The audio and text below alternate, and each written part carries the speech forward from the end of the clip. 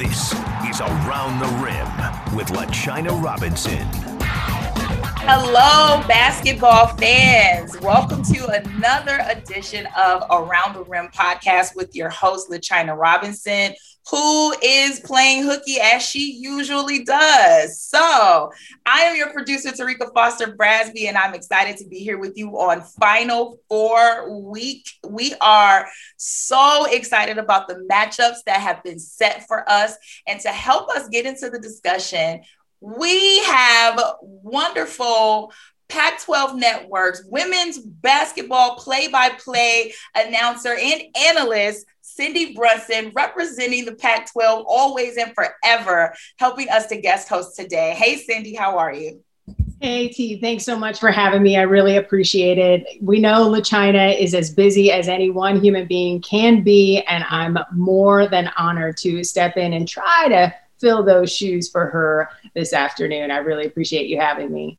Well, we are excited to have you here. I think this may be the first, is this the first time that we've had you on the podcast? I believe so, yeah. No way! A couple of times before, so yeah.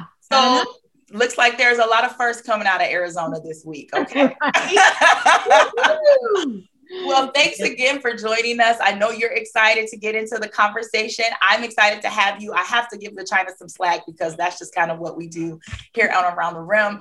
But we also have some other special guests joining us. So Cindy, please take it away. All right. I'd love to introduce my colleague and friend, Michelle Smith. She just holds it down for us, writer extraordinaire. I know she writes for a bunch of different outlets, way too many to name or remember, quite frankly. But I always follow her on Twitter. She is a fantastic follow. If you want to know what's happening, particularly on the West Coast and the Pac-12, Michelle Smith is the follow. And then Alexa Phillipou. Oh my goodness. Twitter buddies. I feel like I know you already. Writer for the Hartford Courant. Everything and anything UConn, that is the source. Alexa has it on lock. In fact, as we were getting ready for this Zoom call, she was telling us that she gets extra access to the players in the locker room. So, I mean, if you want the 411 on what's going on with Gino and the Huskies, Alexa is the business. Well, thank you for having us on. I'm so excited to talk hoops with you guys. I'm excited too. This is good. This is the best time of year. All right. So it is the best time of year. You know, I am losing my mind over the fact that Adia Barnes is in a Final Four with Arizona. I cannot express how awesome it is that Aari McDonald is getting to shine on this stage. It means more than I can even put into words, because she is such a special player. And we have known this, Michelle can attest to, on the West Coast forever. But because of the lack of reach sometimes of the Pac-12 network, the nation hasn't been able to see what a special player Aari is. And so the fact that she is being able to show up and show out has been so phenomenal. Of course, Arizona is going to have a tall task facing UConn. We will get to that in a bit because it's game 2. So let's start with game 1 of the Final Four. It is Stanford. It is South Carolina. It is 1 versus 1. I am rooting for Stanford. I'm just, T calls me out all the time for being a Pac-12 homer. I don't know how I knew that that's where she was going with this. Hey, at least you're transparent. But let me tell you why. I had Stanford this season, and hands down, the Cardinals are the best team I have seen top to bottom. And I think the semifinal, the Elite 8 matchup showed us why. The depth of that bench. There were issues, there were problems, there were misses at the rim, 3-pointers weren't falling, and all of a sudden, Ashton Prechtel puts on a superhero cape and comes in and saves the day and doesn't miss a freaking shot. That's what Stanford brings to the table. Length and ability to hit. They've already hit 53 pointers in the NCAA tournament this season. So I'm all in on Stanford. So Michelle, I will pivot to you. Your keys to this first game of the semifinals between Stanford and South Carolina. Well, for starters, Stanford can't come out like they came out against Louisville, right? Like, and that was a little shocking to me because they've been very consistent. They don't, Michelle. The number of shots they missed at the rim was crazy. It was just they've been so consistent, and the things that they do well, they seem to do well every game, and they've shot the three so well in the tournament. You can't, there's no expectation that a team's going to come out and hit 12 and 13 threes a game. Like, it's just, that is a really high bar. And I don't think that that's what I'm talking about in terms of consistency. They just didn't look, like Tara said, I didn't recognize the people in those uniforms. They looked really tight. And I felt for Kiana Williams. She wants this in her hometown so bad, and you could feel it off of her. And so the first thing is they can't play like that. They have to come out loose, and you have to hope that maybe that now that Kiana's gotten her team to the Final Four, maybe she can release that a little bit, because, we all know that Elite Eight game is almost the toughest game to win the entire tournament for teams, because it's the one that puts you in the Final Four. And so maybe hopefully Key lets go of that demon and she can just play loose, because when she's loose, they're so good. And they're so deep, and they're so versatile. And you can bring Ashton Prechtel off the bench, and you can bring Hannah Jump off the bench. I mean, Hannah Jump's had big games where she just comes in and she bombs away from three. And, and Fran Believy, you're bringing Fran Believy off the bench, right? I mean, this is a really, really deep team. I think the question mark at this point is Cameron Brink. Tar said this morning she tweaked her leg, and they think that she's good to go, but they're going to practice today, because she's been a really key part for the things that they do well. But they're going to have to rebound. They're going to have to, and they're going to have to play the kind of defense that they played in the second half against Louisville. They locked it down. Like, for me, that was what changed the game. Like, the threes were big. What Prechtel did is big. But what they did on the defensive end, those long possessions where Louisville couldn't get a shot off, and they were just, they rode that defense to long enough so that they could hit some shots and get back in the game. And so that's what's going to happen. All right, Alexa, I'm going to turn to you for the South Carolina take, because you have seen them more because of the matchups against UConn. So what are the keys for the Gamecocks? Well, I've been really impressed with South Carolina's defense all season. And although at times it's been maybe more inconsistent, and we can point to the Texas game in the Elite Eight. I mean, they literally held Texas to no points in the fourth quarter, which is unheard of, right? So that can only give any, Gamecock fans listening to this confidence going up against Stanford. And we saw when Louisville in the first half was playing pretty good defense against Stanford in that Elite Eight game, Stanford struggled. And if South Carolina can continue with that sort of defensive intensity, and they love to get going in transition, right? They use their defense to fuel their offense, then that's only going to help them gain momentum early. So I'm really intrigued to see how the kind of matchup of Stanford's offense versus South Carolina's defense goes. And then obviously we have to talk about Aaliyah Boston. And I think at times, and I'm interested to hear what you guys think about this, but personally, I feel like sometimes I think to the end of the UConn South Carolina game, they don't always go to Aaliyah Boston enough. Like, the ball to me should be in her hands if the game's on the line.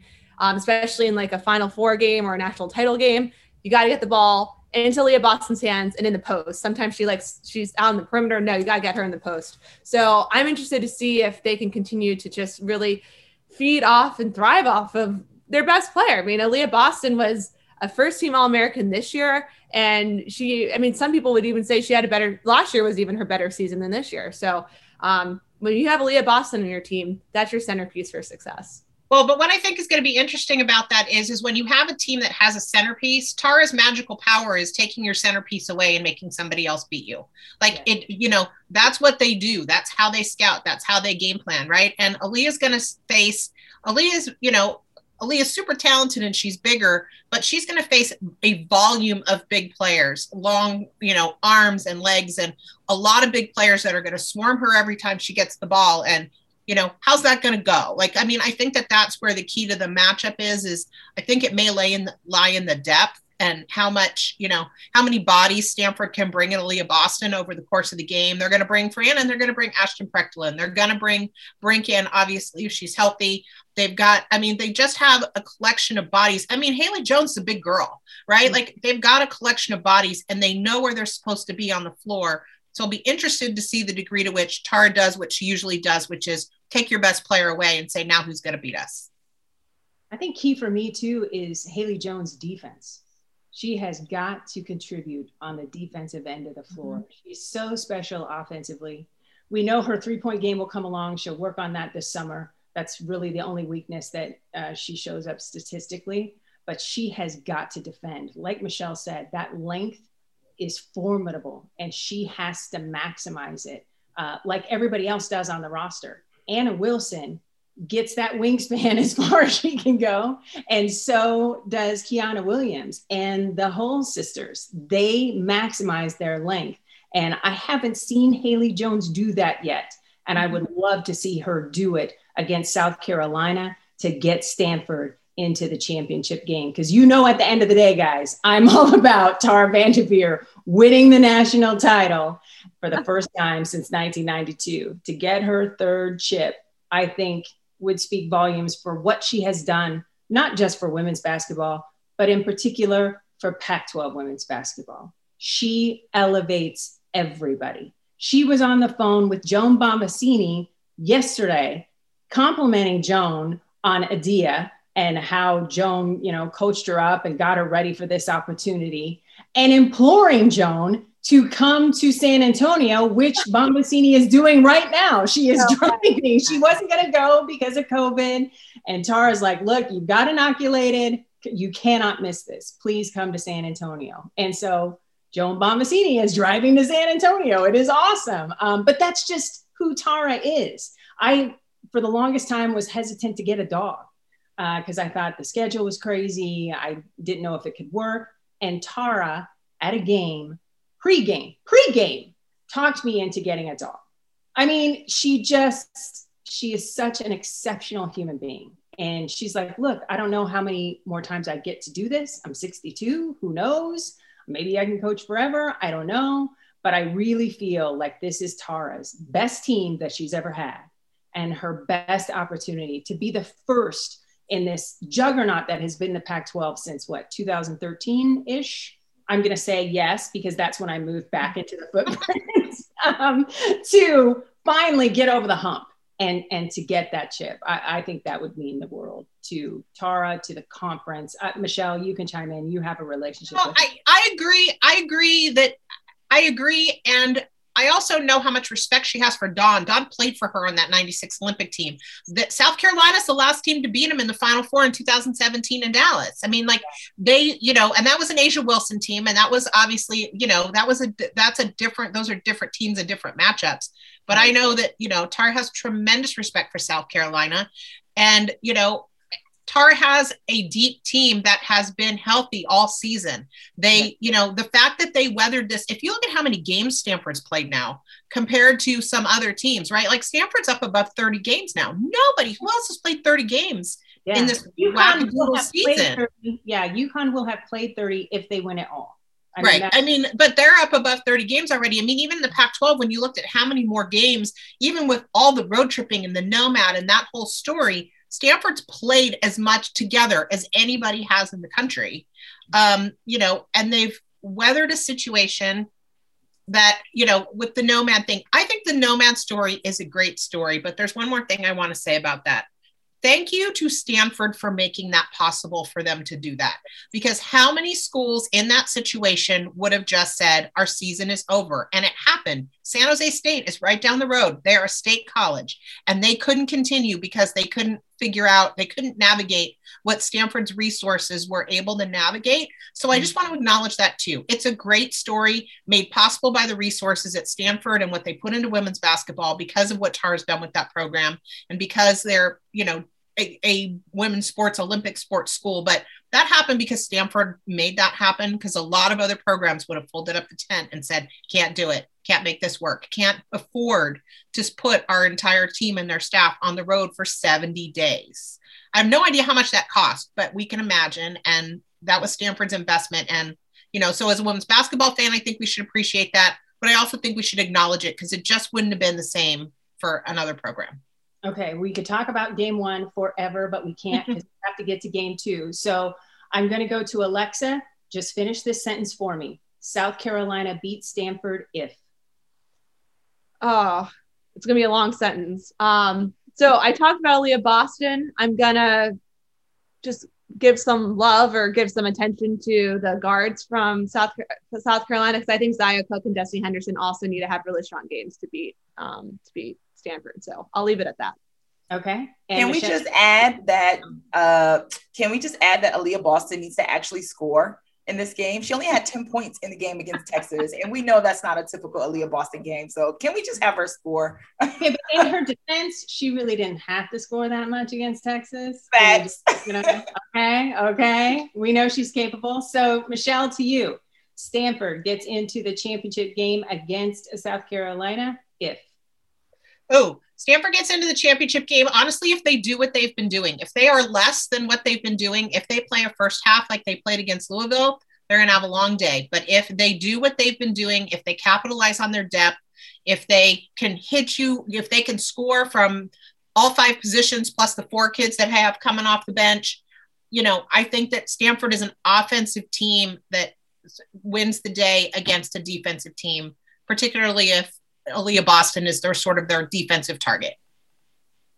Okay, so we have broken down the first semifinal matchup between Stanford and South Carolina, which sets us up for the nightcap, which has all of the makings, especially if you like guard play. We are talking about Arizona into the Final Four for the first time in program history, and the juggernaut. That is the University of Connecticut. Alexa, are you tired of covering Connecticut in a Final Four? Is it getting old?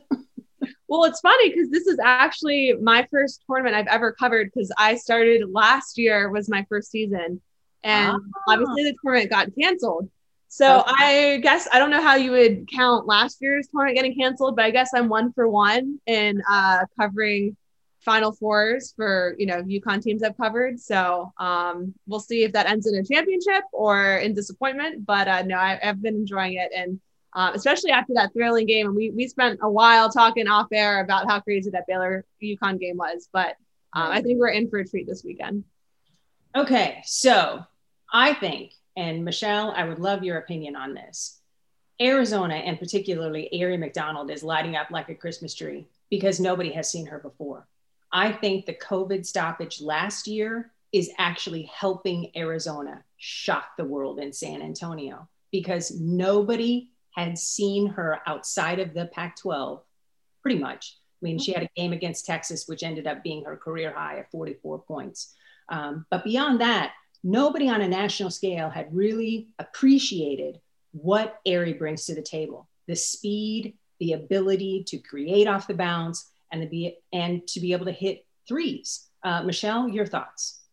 Yeah, I agree. I think that it's, and what's interesting is I've been watching Ari just show out over these last few games and really show the country and, and WNBA coaches, the quickness and just the savviness and the defensive intensity and all of those things that she brings to the game. But I think I've been thinking it's been interesting because she's been scoring at such a clip that it's almost made me wonder, there have been points during Ari's career and even points this season where if she carries too much of the scoring load, they don't win because it's too much Ari, right? And these last couple of games have kind of interestingly been the opposite of that.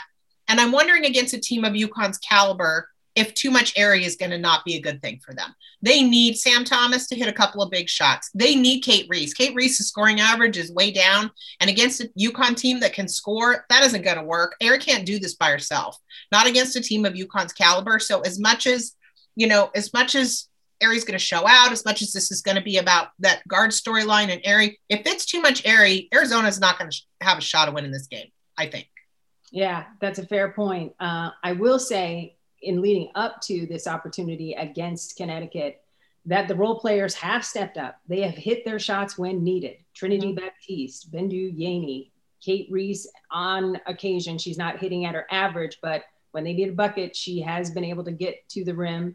And Sam Thomas has been fantastic from distance, and her defense has been incredible. And that has to happen. That has to happen against UConn. That's not gosh, we hope that the role players step up. It's a must. Absolutely agree with you 1000%. Big props to the fact that in this Final Four, we have 2 women of color, 2 Black women in the Final Four as head coaches. And of course, Adia Barnes making up the other half of that against Dawn Staley, the other side of the bracket. That Adia Barnes is in this position is so remarkable. I had my little thing stenciled out. I thought they might be able to get to the Final Four if things broke their way, like NC State getting eliminated early, which did happen. Thank you, Indiana. But still, it just feels like this dream come true deal as well. And Adia has an opportunity. I mean, she's already set so many firsts, but she is the first-time head coach to take a team to a Final Four. And on the men's side, you have to go back to 1989 when Steve Fisher was an interim with Michigan and led them to a Final Four. So this just doesn't happen. So Alexa, you deal with a coach who's been there, done that. What do you think the advantage is for Gino Auriemma against Adia in this matchup? Well, it's so fascinating, this matchup, because if you look at probably the makeup of the teams, like Arizona obviously hasn't been here, but only Kristen Williams and Olivia Nelson-Ododa have played in a Final Four out of all those UConn players. Paige Beckers hasn't played in a Final Four, Leah Edwards, Avina Westbrook. This is their first time too. And so when you do think about it, I do think, Gino was asked this the other day, and he basically answered it by saying, I've seen every situation imaginable. I mean, this is his 21st Final Four appearance.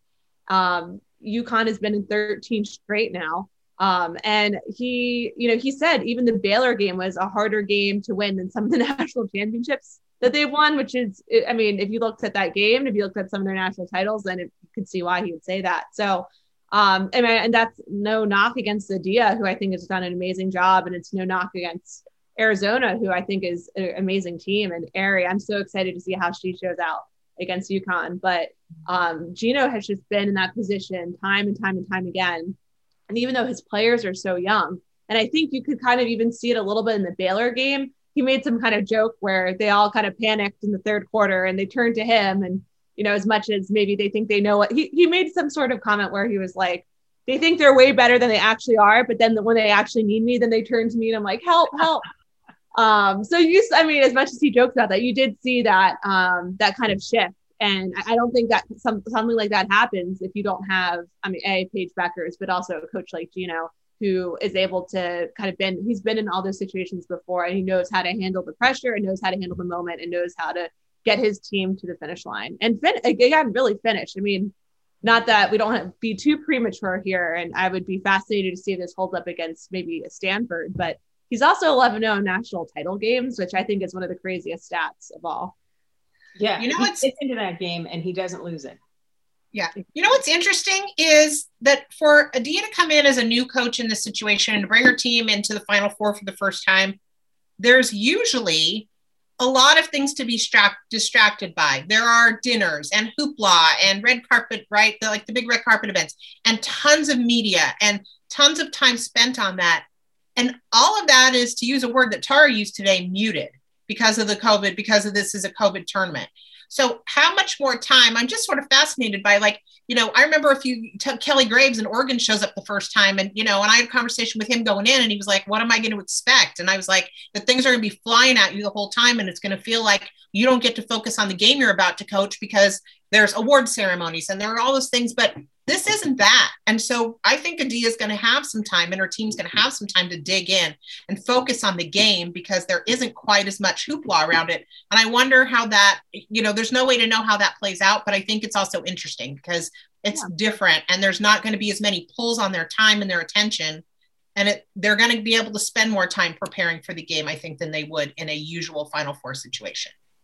To Arizona's absolute credit, after losing to UCLA in the Pac-12 tournament, they got together as a team and had a meeting. Like, what do we want the rest of this run to look like? And they got on the same page. And I think that's a big part of the reason why they are in the Final Four and ready to compete against UConn for a shot to get to the championship game. As I look at this matchup, I'm terrified because of the extra pieces that Connecticut has. It's not just Paige Beckers. It's not just Ododa. Westbrook, I think, is going to be the key to this because as I look at who can match up against who, it's Westbrook, who's been a little up and down, if she decides that she's going to be up Friday night, that could be very problematic for Arizona. In talking with my Arizona sources, I guess Ari McDonald is going to take the defensive assignment against Paige Beckers. That's initially how it's going to start out. And if I'm Gino Auriemma, I am posting Paige Beckers up. I don't know if she has a post-up game, but I would like to find out, because that would be the advantage. That would take away Ari's size disadvantage, and it would also take away her speed. She can't use her speed down on the post. She can use it at the top of the key and get into passing lanes and get live ball turnovers. So as you look at the defensive breakdowns, Alexa, what pops out at you? So, UConn's go-to lockdown defender has actually been Kristen Williams this season. And she was the one who drew the assignment on Caitlin Clark. And she held Caitlin Clark to 21 points on 21 shots, which was, that's a generally efficient shooter pretty inefficient. And so at first glance, you think, okay, well, maybe Kristen will get the defensive assignment on Ari. I would be interested to see. I think they could switch things up, though, because she's so quick, right? And I don't think even Kristen has seen anyone with that quickness, right? With that quickness to this point this season. And there's a reason why Gino called Ari the most dominant guard he thinks that the team will have faced this season. And so I wouldn't be surprised if they throw Avina Westbrook on her at times, if maybe Aubrey Griffin comes in off the bench just to throw different looks at her. The other big kind of X factor here for UConn is what happens with Nika Mule, who is their kind of defensive-minded perimeter player who has been out since the High Point game, the first-round game, with his high ankle sprain. And her status is still uncertain for Friday, but if she can play, and if she can play 100%, I would also think that they'd throw her out there as another defender. So they have options, but I think it all goes back to what we were talking about before. It's going to be how much the other role players are able to step up for Arizona. And if you can take them out as well, I agree. Then I don't think that's in Arizona's advantage, even if Ari has 30, 35 points. Right. Alexa, what surprised you about Connecticut so far in this tournament run? I think what's probably surprised me the most is how they haven't shown their youth. I know I talked about that a lot earlier, but you just weren't sure how they were going to respond to being on the big stage and, an NCAA tournament with not only just this bizarre tournament setup like we've talked about, but also the fact that their head coach was out with COVID for the first week of it, and then it worked out for them, obviously, that he was able to rejoin them for the Sweet 16 and on, but they've really rolled with the punches, and they're such a close-knit, tight group that's, I think, what's really allowed them. And obviously Gino and Chris Daly run that program to really rely on consistency and routine. And I am sure that that's exactly what they were trying to do as much as possible in such a very bizarre time again. But the fact that they were able to kind of roll with the punches and respond to every challenge, whether it's on the court or off the court, that's been thrown their way despite their youth, that's been very impressive to me. Michelle, how would you characterize Arizona's run in the tournament? I think that they put it together, right? They came off the Pac-12 tournament. They were disappointed about losing to UCLA. Like you said, they got themselves together. Mm-hmm. And then they brought that together into the tournament. And then Ari just said, yep, get on my back. We're going. I'm taking you as far as I can take you, right? And so, and I think Adia has been calm and cool and collected, and she's met the moment with, she's been there before. That's what's interesting to me is, even in those closing moments, and I wrote about this when I wrote my story for Pac12.com, they're obviously going to win that Elite Eight game in the final, the minute they're up, and Adia's trying to talk to them, stay, it's any other late game situation. And the crowd is starting to hop up and down, and the kids, you can just tell, are starting to vibrate a little bit, right? Like they know. And Adia's like, no, we're finishing. We're going to do this. She's got her 5-minute war, way that they look at the game, 5 minutes at a time. But I think Adia's coach, she's been here a million times. And so I think that that's a part of it too. And she's setting a tone for them. Let's behave like we've been here before. Which brings me to, by the way, I just want to say, Cindy, yeah, Arizona is the 6th Pac-12 team to be in the Final Four since 2013. That's Since crazy. I moved to the footprint. Since I moved back to the footprint. That is 6 different Pac-12 teams have made the Final Four since 2013. So for anybody who still thinks this is Stanford and everybody else, I mean, I think Oregon busted that bubble a couple of years ago with such a great team, but it's been Cal made the Final Four, Oregon State, Oregon, Washington, now Arizona, Stanford, 6 teams out of this conference since 2013. That's not that long ago. And so I just want to shout that out too, because I think that the Pac-12 is playing at a level across the country, and kids are staying and playing in Pac-12 schools that would have left and gone to play on the East Coast, or it's just, I think it's an extraordinary era for the Pac-12 in terms of women's basketball.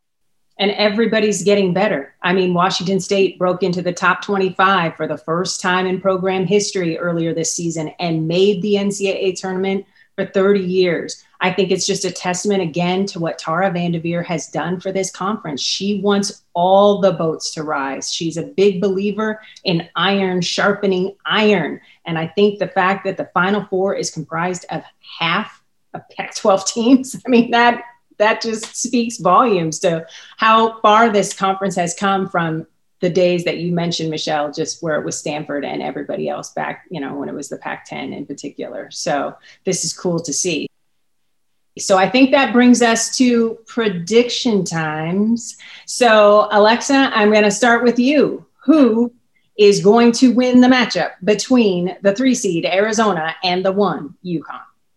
So I'm going to go with UConn. I just think I'm shocked. Yeah, shocker. No idea you were going to say UConn. None. I just think they have too many pieces that it's really going to be hard for Arizona to match up against. So that is my prediction, and I'll leave it at that. No, I like that, Alexa, because like I said, I can see Paige and Aerie canceling each other out. I always kind of look at that when I get ready to call a game, like, all right, here's your 2 scores. They're going to be off the table. So who is going to step up and fill? And I just think UConn might have a couple more people in those roles that could be critical. But Michelle, I'm going to turn it to you. I think UConn too. I hope it's going to be a great game. I hope that Erin McDonald is going to continue to show the country what an extraordinary talent she is, because we're going to get to see her in a few weeks, starting with the WNBA draft and into the WNBA season. But I think that, UConn is playing at a level that, I think that, say, Stanford is playing at. And if you want to measure UConn's ability to play, Arizona's ability to play at that level, I don't know that we've seen it yet. I mean, it's just, I want to see it, but I hope it's going to be a great game, but I still think it's going to be UConn.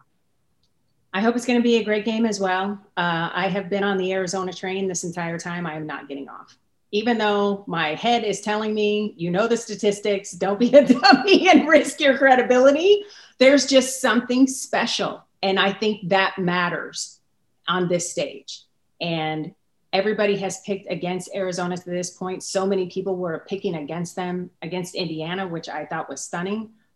So I'm going to stay on the Arizona train. And I'm also going to give a shout out to WNBA players. Get into coaching. Half of the Final Four has won at the WNBA level. We need more WNBA coaches in the college game as well. So I think that's a good place to put a pin in it. I'm going to go with the Wildcats, if anything, just so I can sit next to my broadcast partner, Joan Bombacini, next season and not get punched in the arm. And again, hoping for a good game. And then predictions again for the first game. I'm Stanford. Michelle, you're Stanford. I would just like to point out that my selections have an all Pac-12 final. So you know where I'm coming from. I would pick Stanford too. I think Stanford won that game. So Stanford. Oh, Alexa. Okay.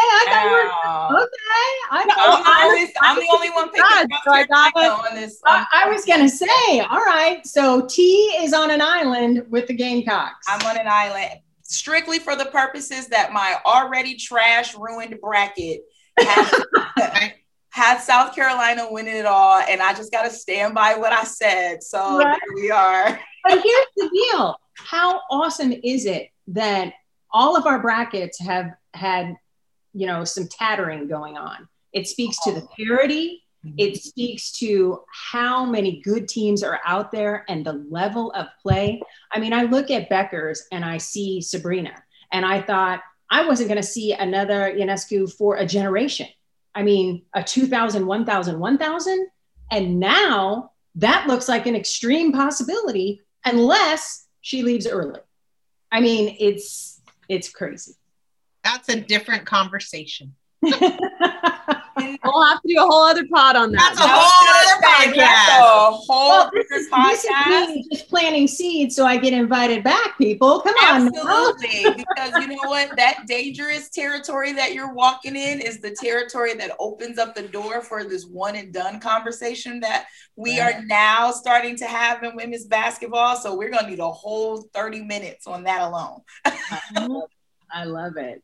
Well, thanks so much, everybody, for participating and letting me get my act together after walking my dog really quick. I think it's been a phenomenal tournament so far, and I cannot wait to see what unfolds this weekend. Likewise. Thank you, ladies, so much for joining us, everyone. Please make sure that you follow all these wonderful women on Twitter. Cindy, please tell the people where they can find you. I'm at Cindy Brunson, AZ. Alexa, where are you? I'm at Alexa Phillipou. And Michelle, where are you? At Max Smith 413. And I just have to also let you know that my actual Alexa wanted you guys to know where she was too, because when I said your name, she decided to say, I'm right here. So there we are. We're all accounted for. You guys can find us at I am at She Knows Sports. LaChina is at LaChina Robinson. You can find the show at Around the Rim Pod. You can also contact us on Gmail at aroundtherimpodcast@gmail.com. Thank you guys so much. We are looking forward to a great Final Four. Thanks so much, guys. Thank you for listening to Around the Rim. Check out more podcasts from ESPN on the ESPN app.